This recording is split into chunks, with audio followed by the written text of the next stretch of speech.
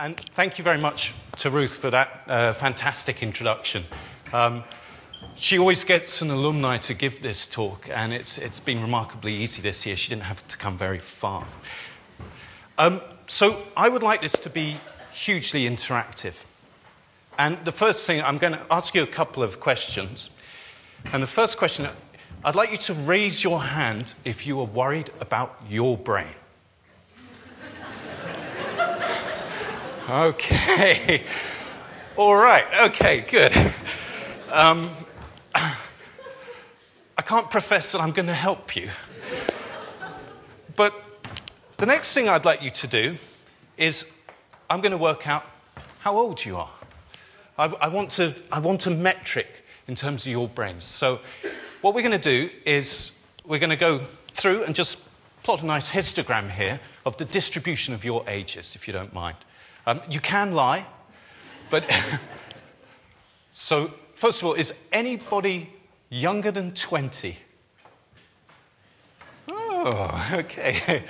All right, so we'll have a little graph there. Sorry if it's not very clear at the back. Okay, anybody in their 30s?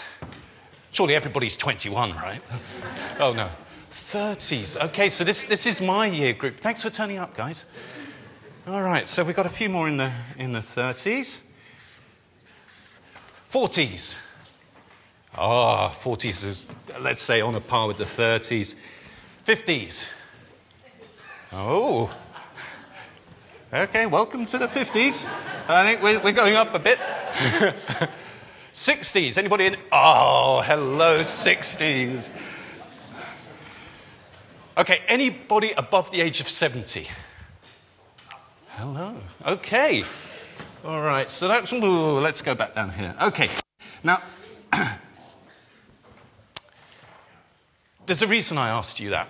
And actually, if I was giving a university lecture on this topic to my students, this would obviously be skewed a lot this way. And then I go on to show them the graph of when schizophrenia kicks in, which is typically around about 18, 19, 20, which is their age group. And that tends to focus them a little bit. In terms of this cohort, why do you need to be worried about neuroscience? Why are you worried about your brains? Well, there are 2 points. The first one is when you hit 70. Uh-oh.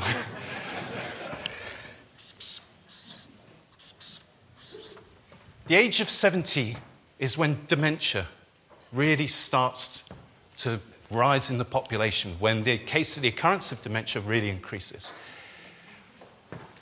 However, I slightly expected a few from my cohort, because one of the interesting things about those 30 and 40s is that they're split. They have a really interesting thing. One, their parents are entering the 70s. So they're seeing their parents maybe starting to develop signs of dementia. And the other thing is, and as I well know, we have children. And so we're looking back at our children, and, you know, as any parent will do, they'll think, is my child normal? So there are 2 things I want you to take from this first slide. The first thing is this word, normal. I'm making the assumption that each and every one of you in the audience, although you might be worried about your brains, is normal. Okay? You're here, you've had an amazing career at Oxford, you have what we call a normal brain. How did you come about that brain? Because actually, each and every one of your brains is different. So that's nurture.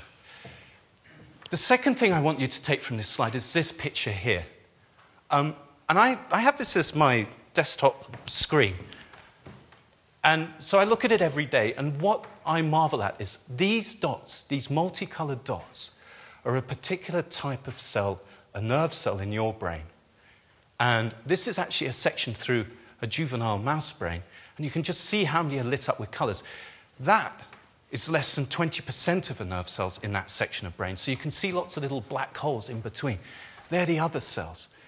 How do you build that? How do you come to this exquisite structure here?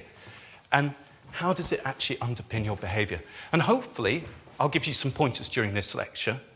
And we'll whiz through it. You're welcome to raise your hands at any time and interrupt me and say, look, sorry, I didn't understand that, and we'll go through it. But at the end, questions. I would love questions because you're all worried about your brains, or at least the majority of you are. Okay, let's go back to the beginning. I think one of the key things behind my research is that we all came from this. In actual fact, less than this, a single fertilized cell. And from that moment on, we've been going on this amazing adventure, which is in part our genetics directing us to become, the person that we are, to become a human. But then our environment has been impacting on us since that moment to sculpt it. So here we have a blastocyst, a few cells, about 30 cells. That will turn into something that looks a bit like this, some alien life form, if you like. And this blue band here is the start of something called gastrulation, the most important moment in your life. And the first moment that we can actually say, there's a nervous system. As a parent, the next image I saw, and I marveled at, was this one here. And this is my eldest son in the womb. And I have to say, I was a little bit terrified. But at the same time, you're starting to see all of that come together. And eventually, obviously, out into the world. And you all have one of these. This is your brain. And just to put some numbers on it, because numbers are fun, it weighs about 1.5 kilograms. It has 80 to 90 billion nerve cells in that brain. Do you remember when you knocked your head as a child and they say, oh, don't worry, there goes, a few thousand nerve cells. Don't worry, you had 80 to 90 billion. And between those, we've got 1,000 trillion connections. Now, if you want something to think about during the lecture, maybe you could think about how many synaptic connections are formed per second during your lifetime. It's a lot. So how do we begin to comprehend this absolutely amazing, this exquisite structure with these 80 to 90 billion nerve cells? Well, the first place I'm going to show you, or we're going to investigate, is this area here called the temporal lobe. Okay? And there was a series of absolutely phenomenal experiments done on the west coast of the United States. And basically what they did was they had epileptic patients, so that had temporal lobe epilepsy, and they were just about to go into surgery. And so they stuck wires into this part of the brain. Now, this part of the brain is involved in a lot of things, but one thing it is involved in is like higher object recognition, faces. Who recognizes this person here? Could you put your hands up if you recognize this person here? Okay. All right. If you recognize this person, somewhere in your temporal lobe, the Halle Berry neuron is firing action potentials and saying, this is Halle Berry. Okay? So this is a single recording from that area, and when you see a picture of Halle Berry, that nerve cell fires. In actual fact, it's a cluster of nerve cells, but they're only recording from one. If Halle Berry's wearing a mask or in one of her Oscar-winning performances, although Batman was definitely not one of those, again, those neurons in that part of the brain will be firing. They will be saying, Halle Berry is on stage, is on the screen. And the researchers even wrote the word Halle Berry on a card and showed it to the person. And again, the same neuron fired a train of action potential, signaled that Halle Berry, you're interpreting something about Halle Berry. Okay, for those that you didn't recognize her, I have done an extra slide, which might be more your age group. So I cater to all, just in case. So, yeah. Are there more nerve cells activated by the fact that you see Halle Berry as Batman? So they're only doing a single unit recording. That's a very interesting question. Unfortunately, they couldn't tell from those experiments whether or not there's differences between it. One of the interesting things about that paper was that some of the cells actually shared firing. So I think Jennifer Aniston and the Sydney Opera House coincided somewhat bizarrely. So now, for those of you that recognize me, you have a Simon Butt cell. Oh dear, Chris is laughing. Okay, so you have a Simon Butt cell. And for those that you never see me before, you're developing a Simon Butt cell. And by the end of this lecture, you will have a Simon Butt cell. So, something to think about there. But, so one way to think about this brain then is that an analogy would be that it's like a library. If you go into the British Library, if you go into any library, what you will find are books, and those books will have letters in them or maybe scripts. But they'll all have the same letters. Some of them will share words. Some of them will even share more global topics. But each of them will be subtly different, okay? So if we went into our nervous system, we would find nerve cells that have properties of other nerve cells, but at the same time encode quite different things. Future Simon Butt cells included. Yes? If you go into a library here, for example, typically you'll find 4 or 5 copies of more important works. Is that the same in the brain, or is there literally one? Do you know that? So you have a lot of redundancy in your brain. So there are nerve cells. So the Halle-Berry cells, there are 20, 30 Halle-Berry cells, maybe even more. And there's whole circuits that will feed the information in. So yes, but the way you could think of that is that you might have several atlases in your library. So you won't just have one atlas, you'll have several atlases, and maybe they will agree or disagree slightly on their interpretation of the world. Okay? Sorry.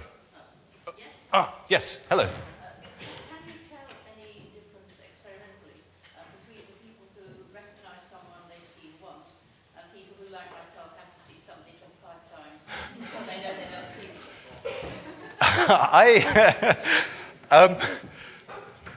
I honestly don't know the answer to that question. It's a good one. The unfortunate thing is this sort of view, if you like, on the brain was in epileptic patients just before surgery. I think it would be, if there was a way that we could go back and actually see how memories are consolidated in humans, I think that would be fantastic, and whether or not there's a difference between them. I'll have to go read that paper again. It's a very good question, because actually what they did was that the last picture, on occasions, was the person showing the pictures to the patient. And that's why they knew that cells were being formed for that recognition. Now, whether or not there was variability in that, would answer your question somewhat. But that's a really good question. Okay, so the problem I have then is that how do I walk into this library? And the way I started, as Ruth mentioned, was that I went up to St. Andrews. And it was a slightly strange experience. I signed up for the PhD, and I got up there, and my supervisor, Bob Pittman, said, well, Simon, let's go see the experimental animal. And at that point, I questioned my belief in neuroscience. No, this is Periplaneta americana, the American cockroach, in all its glory. This one's a female. It's got a slightly distended backside here, as I'm sure you all get up close to cockroaches every so often. Phenomenal beasts. And my PhD was to investigate the escape response of the cockroach. Now, you might think, well, why do we need to study escape response? Well, you could imagine that we were going to develop a pesticide to slow down cockroaches, to make them easy to swat.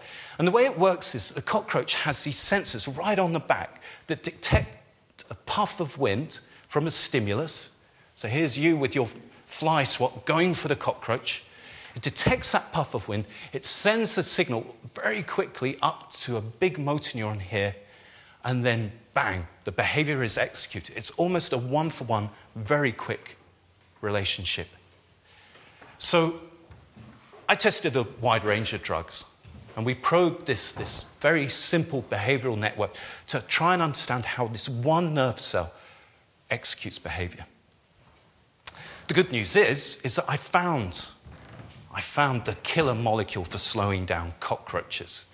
Everybody was very, very happy. The funding from the MRC was gratefully received. Slight problem. And it's the one reason you don't see sprays made of this particular molecule, was that the only thing that slows down cockroaches is LSD. And I think that if you spray LSD in your kitchen, you'll be seeing more than cockroaches. So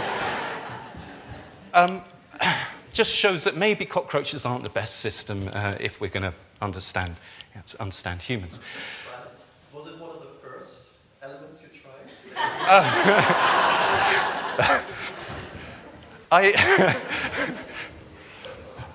It wasn't. Actually, the interesting thing about it was that Paul Greengard, who won the Nobel Prize for Learning and Memory, actually published in the 1970s about LSD doing it.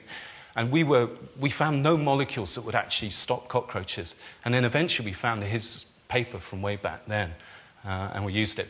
Horrendous with the Home Office, but, getting permission to use it. Yeah.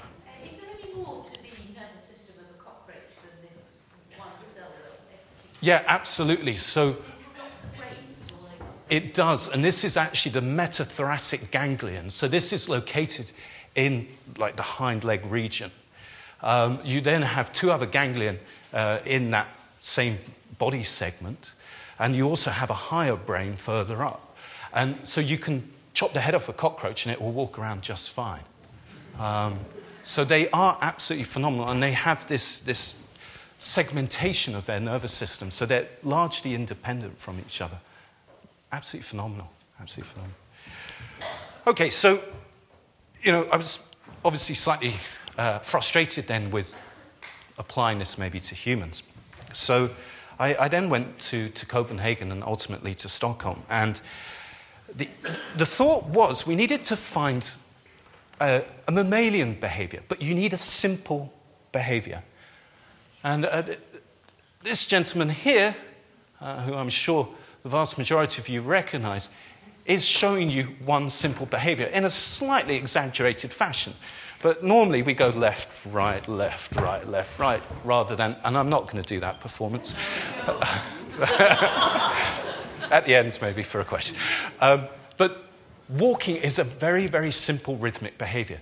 The other one you're all doing at the moment. You're breathing. And now suddenly everybody thinks about it. You're breathing. So in, out, respiration. Okay? These are the simplest behaviors, and we can go in and try and understand those networks that are responsible. So to go a little bit more scientific, we have the stance and the swing phase in your everyday walking, not like John Cleese was. So let's see if we can play this.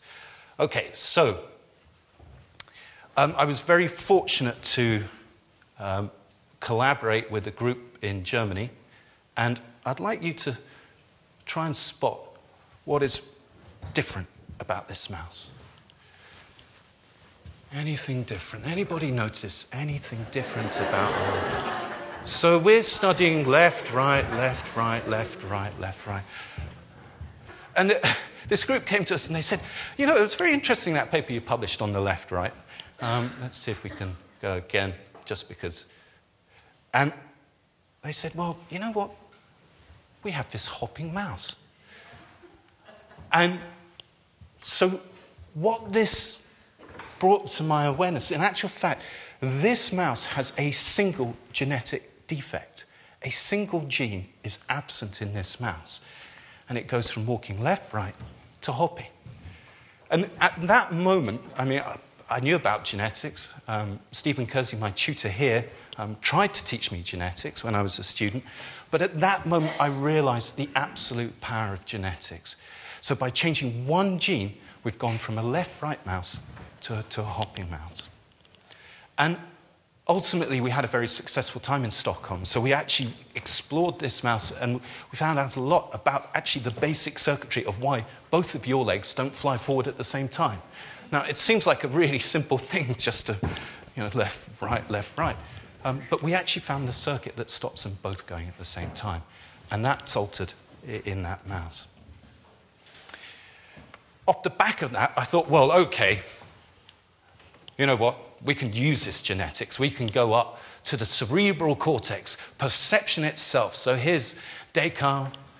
This was actually published after his death because he saw what they did to Galileo. He was a little bit concerned that if he published how the pineal gland was responsible for perception and oscillating around inside your head, that maybe the church would come after him. But here he is thinking about perception. So this is the brain. He thought the pineal gland was an important part, and basically it oscillated and triggered circuitry coming off from this array here. It's embedded in the brain. You see the arrow. He's getting the lenses right, so you can see the information coming into the eyes, going to the pineal, and then executing the movement. So he's starting to now think, and he's actually saying there is circuitry in your body that is responsible for that. Moving on, the next person who really gave us huge insight, if you like, the Charles Darwin of neuroscience, is Santiago Ramon y Cajal. He got the Nobel Prize in 1906, and he's drawing the cells of the nervous system. So that beautiful picture, that fluorescent image that we saw, they are the same cells that Cajal is drawing in this picture here. A mere 100 years later, we're still trying to identify those cells. So at this point, we have Jean Livet with his brainbow mouse. So he's not drawing them. This is a photograph. He's actually turning the nerve cells different colors, whole different colors. And so he's basically looking at how one cell might form connections with each and every other cell in that nervous system. And so you can see these blue fibers running up and down in these multicolors, and obviously the cell body is the larger part of these nerve cells, you can see quite clearly. But you're starting to get an idea of the intricacy, if you like. So really, how does the brain organize itself? And this is a wonderful picture from Pasco Rakish back in the 1970s. And in essence, what your brain has in it are loads of processing units. So these are up here. And they're organized in a columnar and layer fashion. So you can see we have 6 layers to your brain and all this array of columns. So each column might say, take one aspect of your environment. So if we're in the visual system, it may take a particular angle to the image. So the arrow was pointing straight up. It might relay the fact that that arrow is pointing straight up, the orientation of that arrow. What we see connecting these are connections coming from other cortical areas. We see sensory input, so from the eye, from the retina, going through an area called the thalamus up to the brain. And then you also have what are called modulatory inputs. So these are inputs that are shifting around. And you put all of this together, and it's like a computer inside your heads. So all of these arrays are using that information, building up a sense of your environment, and then acting upon that in an appropriate fashion. So, for example, you can walk left, right, left, right. Now, this is quite abstract. In the human brain, it looks like this. So this is a stain just for neurons in the brain. And you can see these array of cells. It's just absolutely arrays of cells flooding down, just filling out that brain. This is an infinitesimal small part of the human brain. Now, I have to say, I'm a slightly simple person. I could never, ever go into that and say, okay, what does this particular cell do then? And so the way I got around it, having done the spinal cord, I said, okay, we know genetics is powerful. Let's go back to that earliest moment. Let's see what's going to trigger, what's going to create this absolutely amazing complexity. And if we can go back to that singular point and try and understand that, then maybe we can move forward. And that is one of the first moments that we recognize the nervous system. So at this point, this is shortly after what we call neural tube closure. So this is at that moment of gastrulation, that sort of alien shape that we saw right at the start. Shortly after that, we get a tube. And this running around the edge here are the nerve cells that are going to populate your brain. And the ones I'm interested in are these ones labeled down with green. You might also see that there's some in red as well, just peeking around the edges here. One of the interesting things about this, you can see quite clearly there's a boundary here where the yellow drops off. You've got some green cells, and then the red ones peek in. They're in a compartment here. And then there's no green or red cells up in this section here. And the way that your brain develops is it uses what we call cross-repressive interactions. So the way to think about this is to go back to William Shakespeare.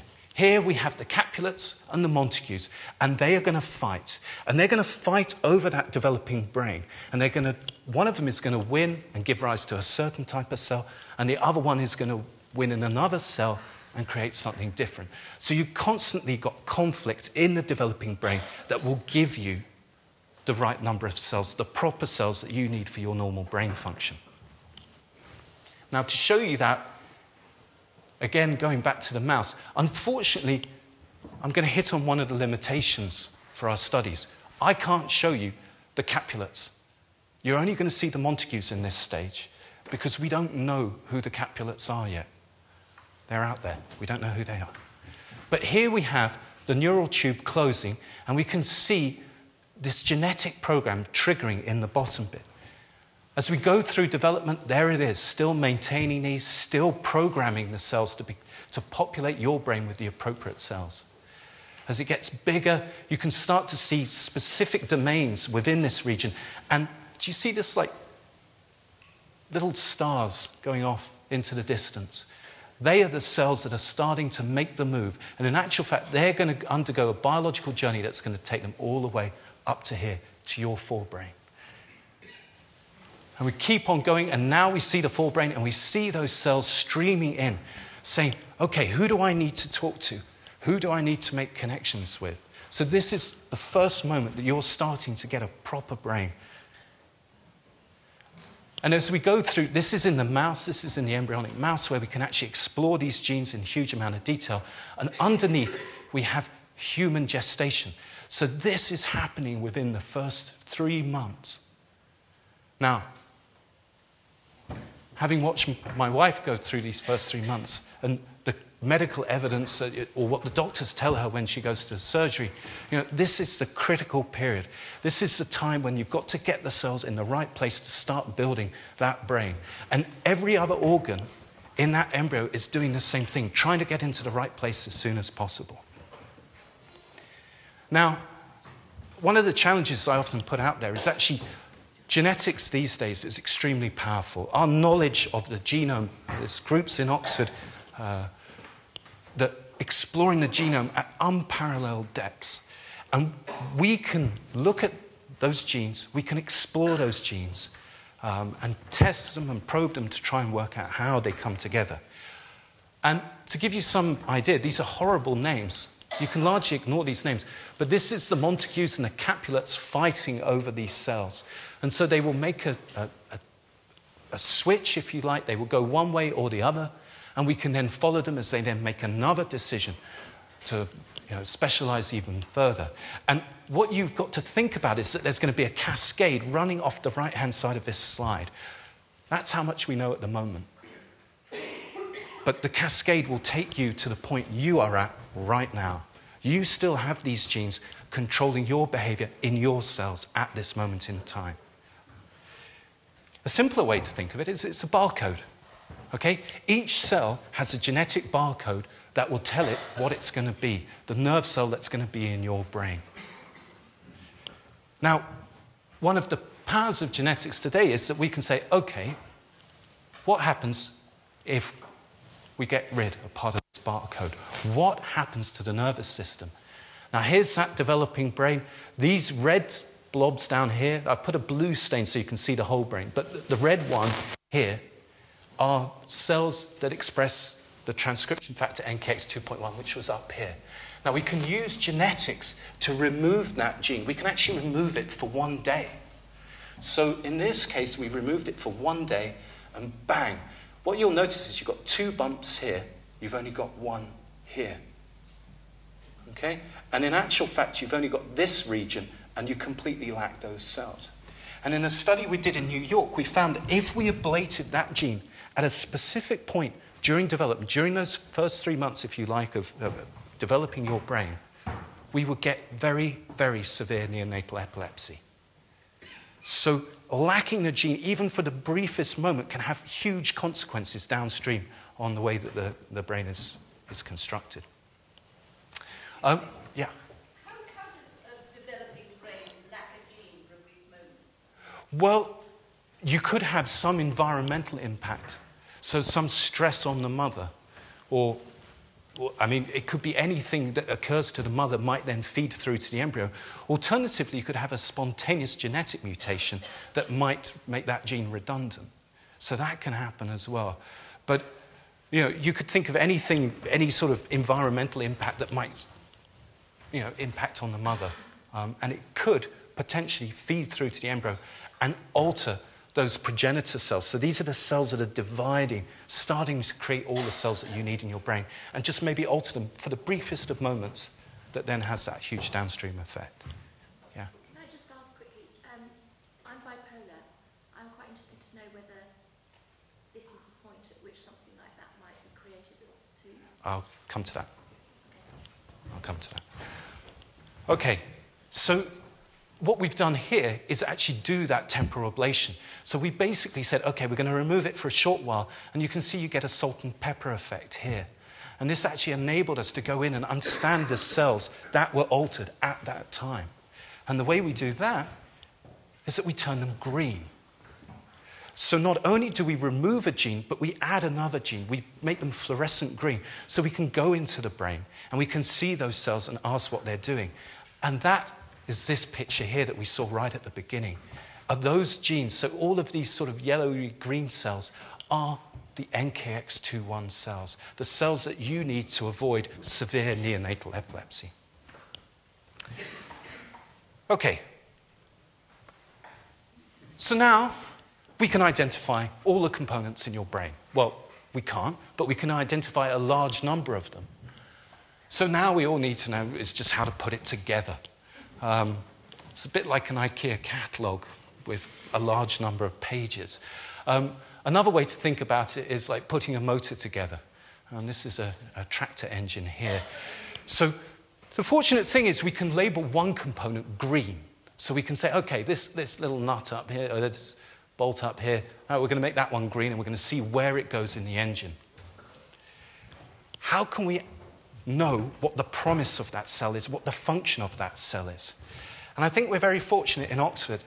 Somebody who I first met in New York and is now the Waynflete Professor of Physiology, Gira Miesenbach, he developed optogenetics.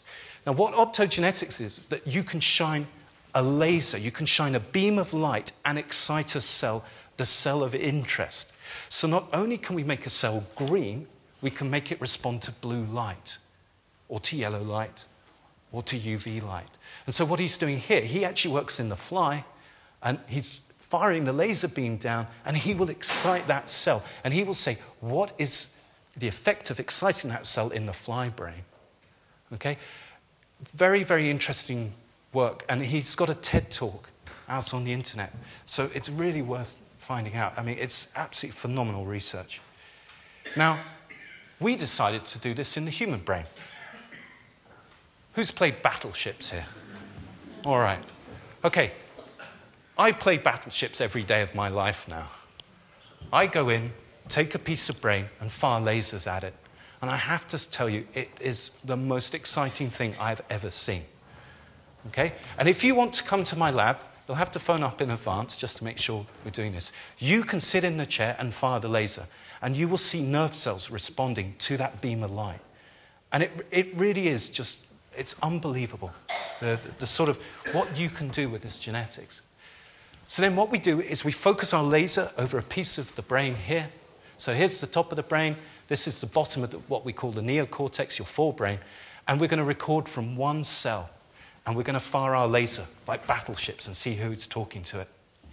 We're going to go from the newborn up until the juvenile, and we're going to see how the network is built. So the first thing we see, as you get towards the red scale, it's more excited from that spot. The cell that we're actually recording is this dot here, and I've just highlighted areas of interest that are talking to it. So initially, not much going on. You move forward a few days, a little bit more. This cell is starting to talk to it, receive information from its environment, and then bang, up to the juvenile. Now, the reason I've highlighted these areas is from the moment this is newborn, it's receiving information from the top half and the middle half. This cell knows what information it needs to receive from the moment this animal is newborn. It's there. So this pattern, if you like, is hardwired into that cell, into that particular cell in the brain. And there are some that aren't hardwired. So here we have inputs coming onto these cells, and then bang, just as you enter juvenile age, that connection drops out. So that would be teenage years, that would be onset of schizophrenia there. And the remarkable thing is the cells that are hardwired into your brain are one type of cell, are these interneurons that we study. These ones, they'll take any information. They take the nurture. They will take information, they will change their plastic. But you know what? In terms of where we're thinking, these ones are the hardwired components. And so now, using this laser technology, we have actually discovered the scaffold for the developing brain. And this is just some of those pictures of different cells in different layers that are receiving information and building the appropriate structure. The exciting thing is the... Yeah. Excuse me. The cells that are hardwired, Yeah. what is it that makes one different from another? Is it the chemistry of the cell, or is it the structure of the cell itself? It comes back a little bit to the barcode. So we only know so much of the barcode. So at the moment, our groupings are quite crude. I think as we go along the barcode, you will get this one as opposed to this one, or that one as opposed to that one. Okay, so as we explore more the genomics, the genetics of these cells, we'll get further along and actually be able to pull out that one. That's a real dream, because some of these are actually more important than others. They're not all equal. But one thing about these cells is that we know already that they're impacted by two genes in this barcode. The first one is called neuregulin, and it's a schizophrenia-related gene. If you have a mutation in neuregulin 1, you are likely to have schizophrenia. The other one is CatNap2. Now, CatNap2 was pulled out of the Amish community. There was a cohort of Amish children who had very, very severe autism, and actually they had epileptic symptoms as well. They discovered the gene CatNap2, and now we have a mouse that lacks CatNap2 that would appear to be autistic. So we're trying to work out how this scaffold is altered in that mouse.